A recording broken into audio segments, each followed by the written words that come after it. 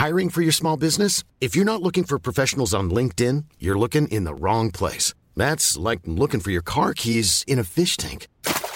LinkedIn helps you hire professionals you can't find anywhere else, even those who aren't actively searching for a new job but might be open to the perfect role. In a given month, over 70% of LinkedIn users don't even visit other leading job sites. So start looking in the right place. With LinkedIn, you can hire professionals like a professional. Post your free job on linkedin.com/people today.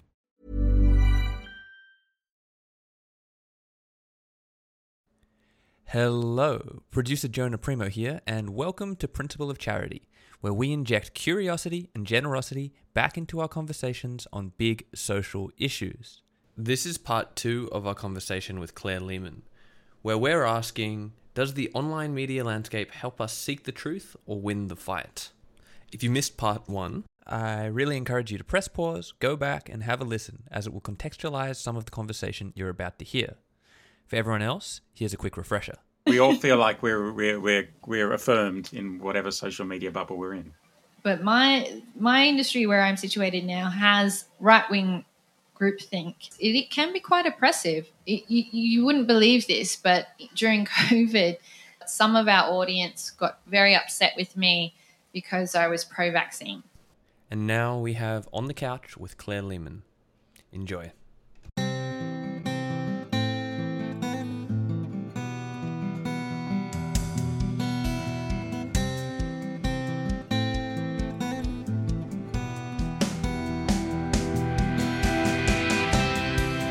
What I'd like to do, as we do in the Principle of Charity, to look at the strongest points of the other. Yeah. And so much of Quillette has been built around the struggle against political correctness of the progressive left. Yeah. What would you see as the 3 strongest arguments in favor of political correctness? Okay, so a big one is sympathy. So I think a lot of political correctness is driven by a very noble sentiment of sympathy for those who are suffering and for those who are harmed or need care. It's driven by the moral foundation that Jonathan Haidt would describe as care. And I'm a mother. I mean, I understand what sympathy and care is. I have little children, and you do want to look after them, particularly when they're distressed and they're upset or they have been hurt or harmed in some way. And it's understandable that a culture would want to look after its most vulnerable members, and I think a culture should look after its most vulnerable members.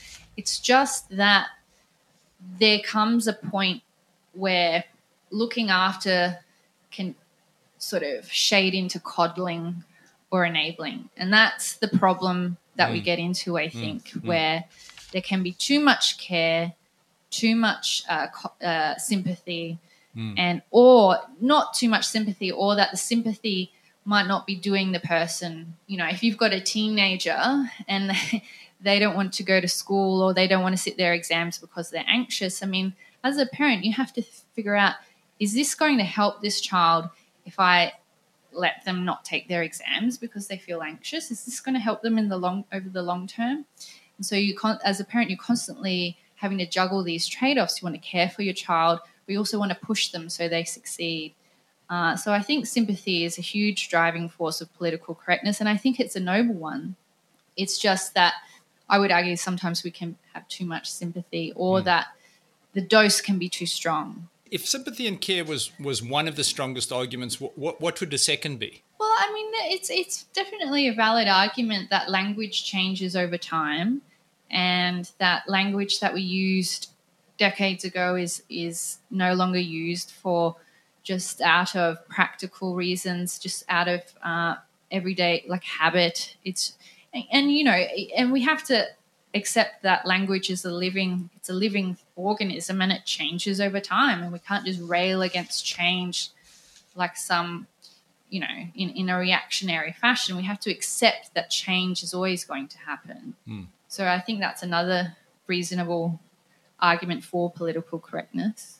Let me stay with the concept of charity for the moment. And, when you were chatting to Emil, you spoke a little of the experience you've had around misogynist abuse, some of the trolling you may have had around the vaccination issue. Where do you believe people have been most uncharitable to you outside of just those two areas? I mean, is there a theme? Is there an area where they're just instinctively rejecting you as Claire Lehmann and they're just being uncharitable?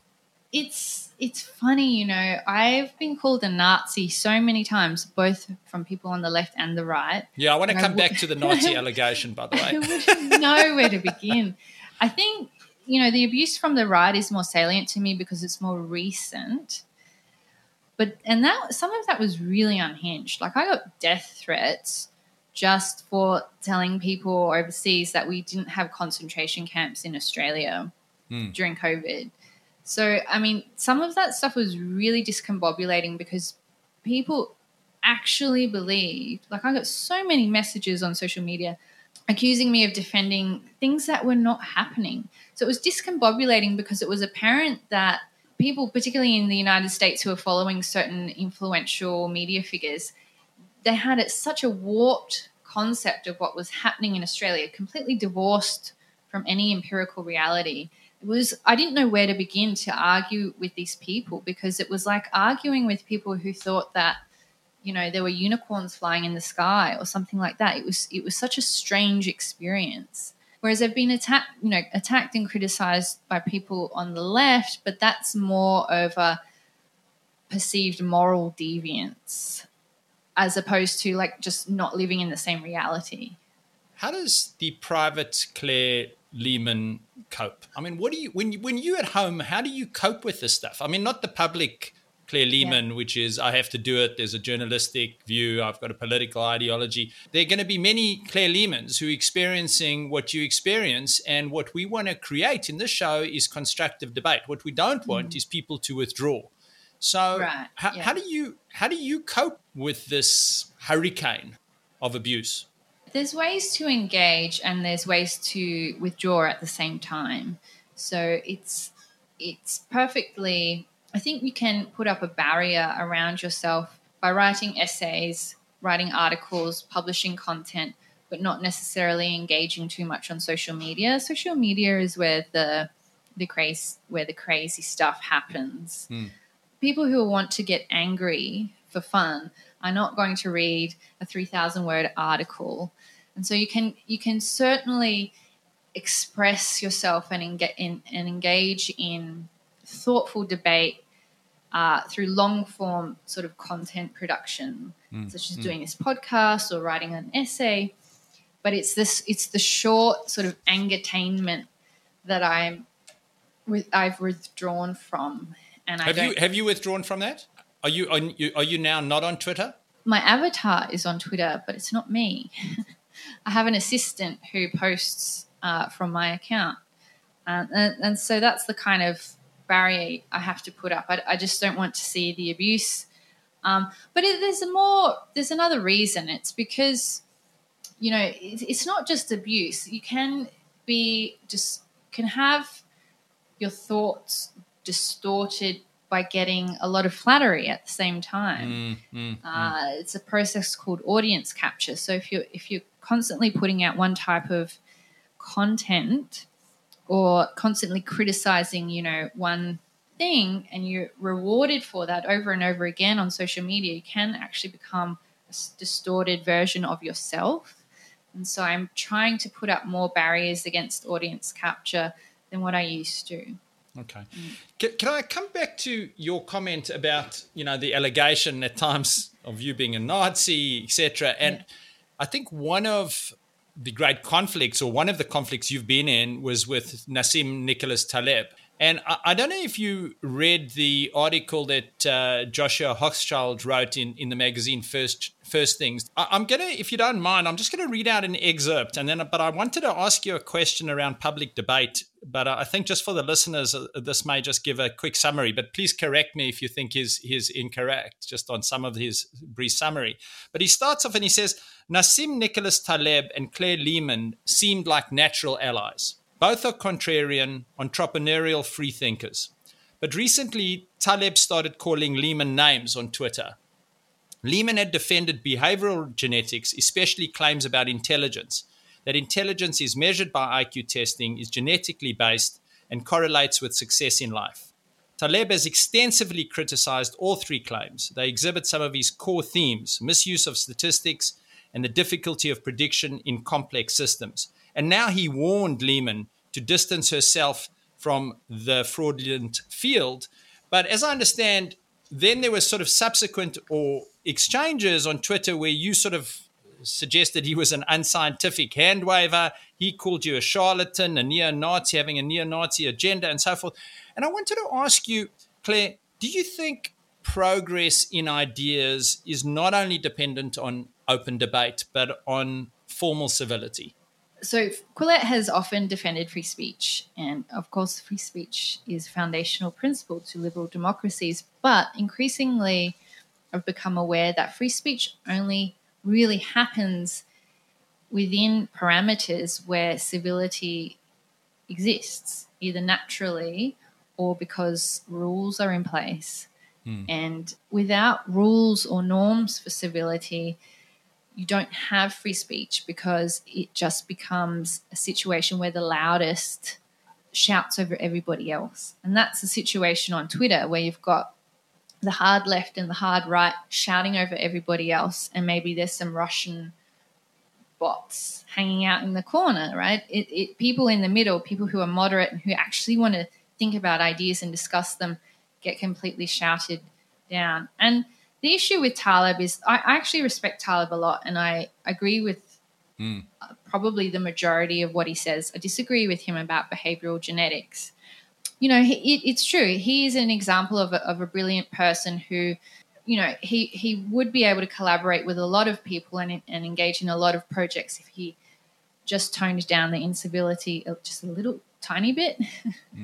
But I think civility is incredibly important. And on reflection, how would you engage him differently now? I just wouldn't engage at all. Yeah. You would withdraw. Yeah, he's been described by a researcher called Phil Tetlock, or maybe it might have been Tetlock or someone else, as an intellectual terrorist. Yeah, that doesn't mean he's wrong. I mean, he's wrong about some issues, but he's right about a lot of others. And that's the thing about prickly personalities. Just because someone is prickly doesn't mean their ideas are all bad. And I do respect him a great deal for his output. So when we look at disagreement, a lot of the view around conflict and polarization is, you know, social media has a massive contribution to play in that. If we ruled out social media as a variable, we just took it out, don't even think about it. From an evolutionary psychological point of view, what is the reason for disagreement? Why do we struggle with it so much? Oh, wow, that's a big one. Well, I mean, fundamentally, we have different ways of viewing the world, and we're born with different temperaments and different traits, and our traits and temperaments and our personalities mean that we see the world differently and we experience the world differently. And a lot of politics, a lot of political disagreement is just about getting other people to see the world the same way that we do, and we get upset when we are unsuccessful. And you know, there are competing moral goals and moral visions, and they're, you know, I'm of the view that we don't have all the answers, so we have to try and sort it out and get different ideas. But then obviously other people are of the view that all of the important moral questions have been answered, and that people like us are being sinners for not getting just on board with what's right and what's wrong, and even just discussing it. So yeah. And just on that note, Claire, just let's stay with the psychological reason for the moment, bearing in mind your discipline. I mean, is there any work on why some people get cancelled and some people don't? I mean, why is Barack Obama not cancelled? Why, you know, are his views on gay marriage earlier on, when, for example, you know, he went against gay marriage, probably when was it, 1998, 2004, you know, he was certainly supporting of civil unions and civil rights, but he defined marriages between a man and a woman. I mean, why do some people get cancelled and not others? Well, Barack Obama is incredibly powerful, And I think cancel culture stops at the level of power that he has. But no, it's a good question because it's inconsistent. Cancel culture is very inconsistent. Some people seem to get cancelled for minor infractions while other people seem to get away with much more serious. What's the best view on the differing standards around being cancelled? Yeah, so it's performative. I mean, when people are cancelling someone, they're not. The goal is not to actually, in my view, the goal is not to harm that individual or remove that individual from society, in as much as it is to perform your moral values to your in-group or your tribe. So if you log on to Twitter, you'll see someone getting cancelled every day, and it's because that person said something egregious on Twitter that day, or there's some opportunistic kind of there's an opportunity to hoist this person up and as a scalp, but it's a performance that people do to their tribe, their in-group. It's not so much about that actual individual, getting that individual to repent or anything like that. It's, if I'm cancelling you, it's because I want to show off to my friend who's over there how moral I am. And how. So there's a little bit of moral virtue signaling. Exactly. Yeah. And it's not so much about you, it's about me and how I can advertise my moral credentials to everybody else. And so when you look at virtue signaling and you go, well, there's a lot of damage in that. But equally, I could say, there's a lot of damage in social media, but we would never want to give up the internet if we looked at the costs and benefits of it. Right. And there's clearly damaging dimensions around virtue signaling. But isn't virtue signaling at least, it's got more benefit than cost? Yeah, I would say so. Overall, I mean, we all want to be virtuous individuals and we all want to get along in a society. It just can get out of hand. And the issue about cancel culture is it's how it becomes disproportionate. People are punished for often for very minor sins, and they can be severely traumatized or even lose their jobs. It's not that they haven't done anything that is worthy of some kind of correction. It's just that the punishment is overly severe. Claire, we've had a podcast around race and race identity. What's your view on diversity training? Well, I just am aware that there isn't very good evidence that it does anything at all. And my concern would be that there could be a backlash. So, I mean, I come from a school of thought where if you're going to stage an intervention such as a diversity training, then you have to measure it well. So you'd have to run an experiment where there's one group of people getting a diversity training and another group in a placebo condition to compare the outcomes. And if there's no significant benefit, then you don't run the intervention. And now there's also a possibility that the people in the experimental condition will have some kind of backfire effect. Now, my problem with diversity training is that it's often implemented without the proper controls around it in terms of measuring its effectiveness. So we don't know how effective it is. And then often the people administering it or the whole industry around administering it doesn't even acknowledge the possibility of a backfire effect. Now, that's just unscientific to me.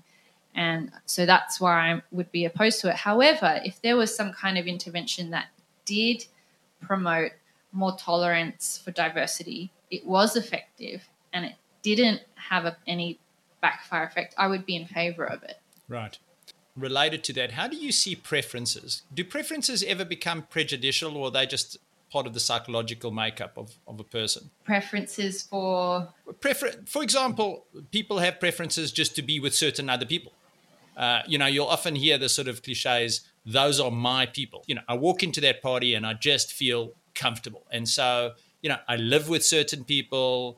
I choose to go to those neighborhoods. I stay in my little bubble. I mean, is there ever a point where that can be seen as prejudicial? Oh, of course. Absolutely. Like as a woman, if I'm walking down a street and there's no lights and it's dark and I see a male sort of walking the other way, I'm going to feel like a little bit nervous or anxious until, our paths cross and I don't feel like there's a threat anymore. And that's just natural. That's just part of my inbuilt psychology. The problem would be that I don't let go of that feeling and I hold on to it, and then I'm prejudiced against all men in every situation.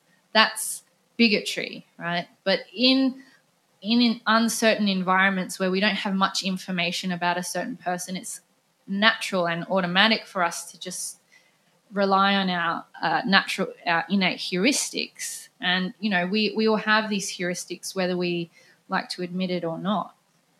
But it becomes bigotry when we don't update according to new information. When we meet the person, we understand that they're a friend or another citizen, and they're not going to.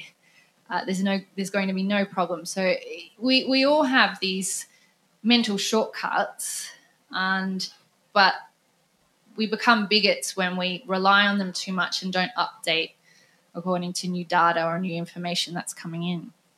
Yeah. Just going back to, reflections on yourself, is there any woke criticism of you that you think has been valid? As I've become more familiar with the American right, and particularly the movement associated with Trump and the Make America Great Again movement, the populist right, it's not that I have ever defended them, but I may have had a blind spot when it comes to the toxicity that movement has on society. I mean, it's difficult for me because I'm not American. Yeah. And I don't have to deal with, I'm not in America and I don't have to deal with their partisan politics. So it's easy for me to ignore it. But I am the editor of a magazine that has an international audience. And for a long time, I avoided the issue of Trump just because I felt that there was enough commentary on that topic. But with hindsight, I think that was probably a mistake and I probably had a blind spot. Yeah, okay. So I suppose there was a view maybe that Quillette were targeting much more of the left than the right. Yeah, and I should have balanced the criticism more evenly, definitely. And I think that's a valid criticism. I've really struggled with this issue of how people change their minds. So you give people dissonant information, they will frequently, in fact, become more hardened. Yeah. But at some point, that dissonant information just becomes too much, and then they do change their minds. Yeah. Have you got any views about how you change people's minds? I heard an interesting statement, I think it was by Jonathan Roche with Steven Pinker on the Think with Pinker podcast, and it was something like to get people to change their mind about a particular conspiracy theory, it helps to get them to want to agree with you. Yeah. So that means listening to them, making them feel comfortable and welcome, and actually offering up some friendship so that the person wants to agree with you. And I think, people do change their mind when information comes from a trusted source, someone that they like and want to be friends with. And so, and we know that whenever we have family members that we disagree with, it doesn't work to just go and bash them over the head with information and scientific papers. We have to sit down and talk and listen to people. And obviously it's difficult to do at scale, en masse. We can't sit down with every individual and talk to them and be patient and kind. But, developing trust is definitely an important step in fostering some kind of dialogue and helping people to change and helping ourselves to change. On that note, when you think about yourself, what are you working on to get people to be more charitable to you? So when they disagree, what are you doing to get them to listen to you more? I don't mind if people disagree with me, actually. So I'm writing for The Australian at the moment on a weekly basis. And when I see criticisms, I often take them on board and will not change my point of view, but change how I express my point of view. And so I wrote an article about woke jobs. how I think that there's too many woke jobs and they're too highly paid compared to jobs like teaching or nursing. Give us an example of a woke job.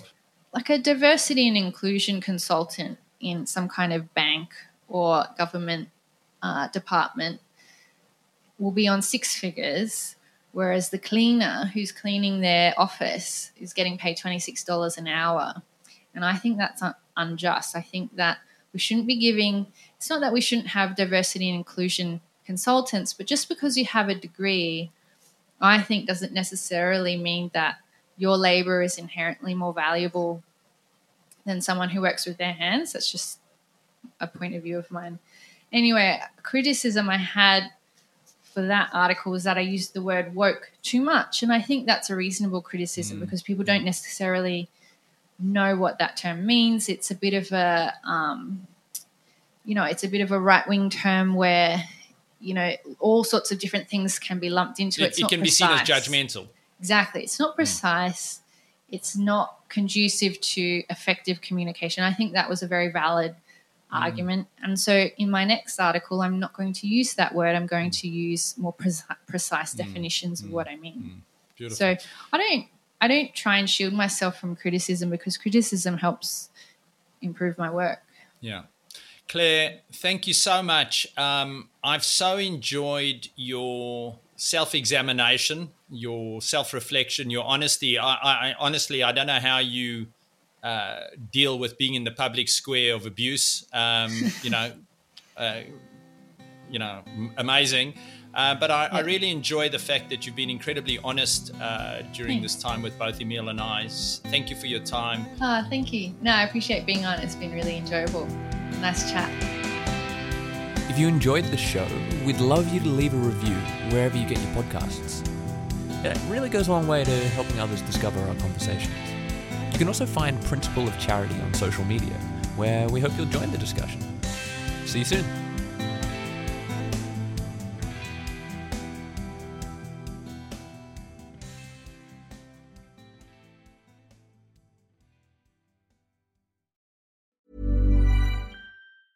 Cool fact, a crocodile can't stick out its tongue. Also, you can get health insurance for a month or just under a year in some states. United Healthcare short-term insurance plans, underwritten by Golden Rule Insurance Company, offer flexible, budget-friendly coverage for you. Learn more at uh1.com.